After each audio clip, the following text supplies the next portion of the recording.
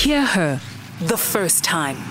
Believe her the first time. Stand up for her every time. Most often, the responsibility is put on a woman to keep herself safe, but also to keep quiet when these things happen. You know, the rapist, uMalume, is still invited to family gatherings. He never gets chance, but the girl needs to keep quiet. You know, that cousin, we kind of protect them and shelter them, although they have hurt a member of the family. So as a unit, a family unit, as a culture, as a nation, we need to start making perpetrators responsible for their acts.